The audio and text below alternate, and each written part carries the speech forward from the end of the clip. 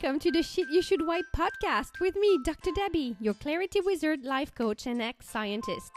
This is the place for kind humans who want their life to feel as good on the inside as they look on the outside, to achieve their life transition goals and live by design, not by default, who want to experience personal growth, not personal change, and who want to experience more clarity, joy, and bravery.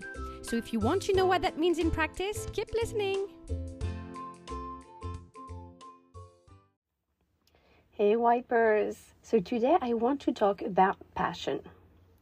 The reason is I watch a lot of biographical documentaries from Doc Rivers to Pamela Anderson to Gilo and all of the other documentaries available on Netflix or Disney's. I've probably seen all of them.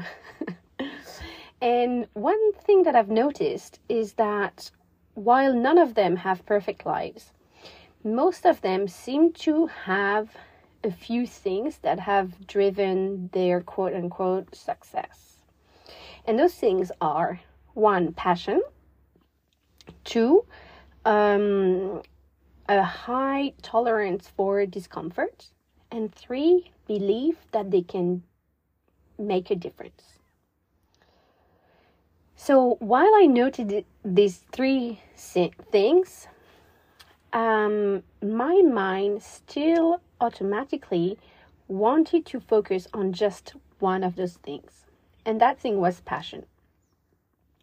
Our brains, or certainly mine, kept telling me that I just don't have enough passion. And was totally ignoring the other 2 things. So that's why I want to talk about passion today. And the first thing I want to say is that while our brains conveniently ignore that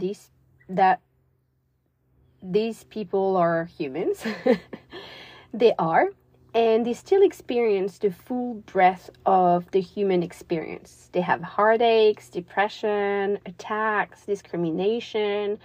If I think of the Meghan and Harry documentary, they might have great love and be driven by their passion for social change, and still they experience racism and attacks and etc.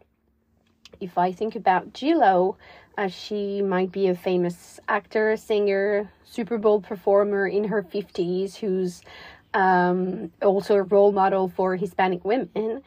And she still experienced racism, public heartbreaks, etc.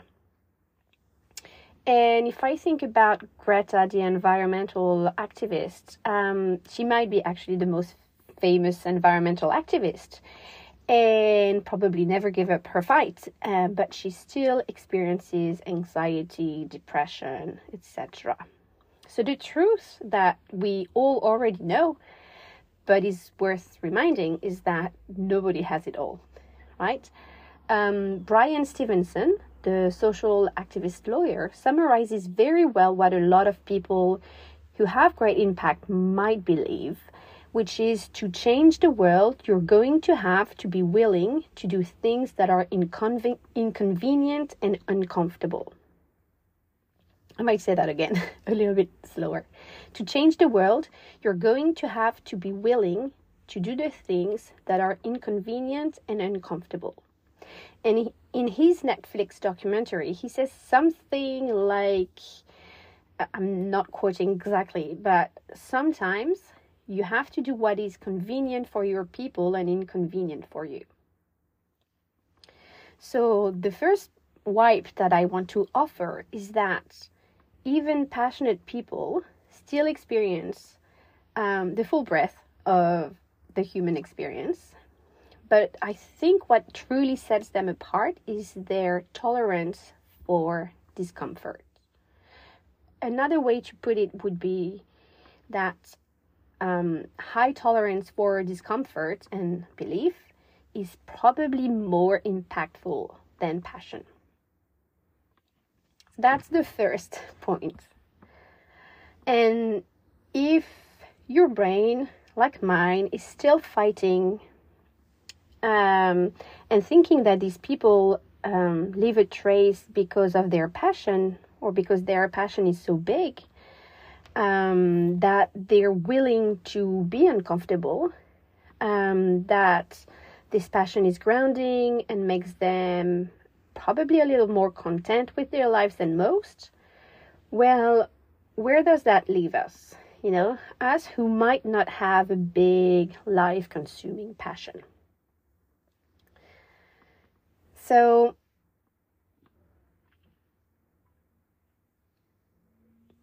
what we have to recognize, and that's the second point that I want to make, is that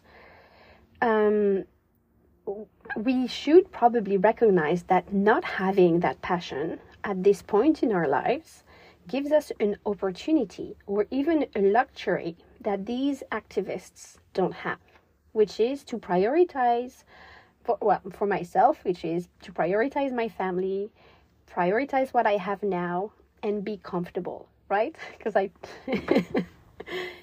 and at this point in my life, I'm somewhat driven to know myself better. How selfish. But maybe that is big, or that it's enough in itself. You know, in a grind society in which we need to produce all the time, to leave a mark, to be bold and courageous. Sometimes I hear that from my clients. What if we didn't only need leaders that inspire us, like those people we see on documentaries, but also needed regular people that inspire others to normalize the human experience? You know, what if success for us was not changing as many lives as possible, but just being an example of an enjoyable human experience on Earth? That is what I'm currently aiming for, and what I help my clients build as well. And I think that can take many different shapes. But so the second wipe that I want to offer is that not having an all-consuming passion is actually an opportunity to prioritize what you have now, and to be an example of an enjoyable, regular, quote-unquote, human experience. All right, on to my next point. Placing passion on a pedestal is so patriarchal. Well, I've confessed wanting to have this all-consuming passion. Like, I really thought that that's what I needed. Maggie Reyes, who is my coach, offered this metaphor to me. And she said, it's like putting spontaneous desire above reactive desire. Now, that spoke to me because I've been reading the book Come As You Are by Emily Nagoski, which I talked about on the podcast before. But for those of you who don't know about spontaneous versus responsive, did I say reactive before? I meant responsive desire. It is roughly this, or here is how she describes it in the book. Spontaneous desire appears in anticipation of pleasure, while responsive desire emerges in response to pleasure, right? So one is initiated by anticipation of pleasure, the other one by response to pleasure. So spontaneous desire is the desire that is shown in most movies, where people, often men, are spontaneously turned on and ready to go. So it tends to be a more masculine form of desire, but it's not completely in line with gender lines. But movies being mostly made by men, this is how it's shown in movies. Also, there's probably a part where showing a responsive desire would maybe be a bit more boring for the movie. I don't know. But responsive desire is when you want sex after something sexy has already happened, like maybe being caressed or something.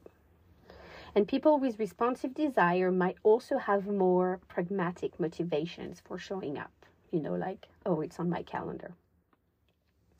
But the cultural narrative is that this form of desire is less than a spontaneous desire. But the fact is that a lot of people, particularly women, have responsive desires. So for all the men out there, and again, it's not completely aligned with gender, but if you're wondering why you always have to initiate sex, that might be part of the answer. Maybe your partner has a more responsive desire.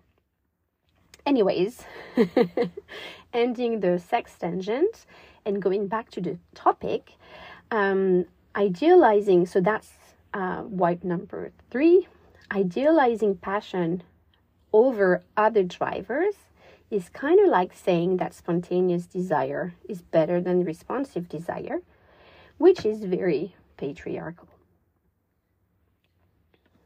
So, what would be the equivalent of responsive desire, right, for motivation?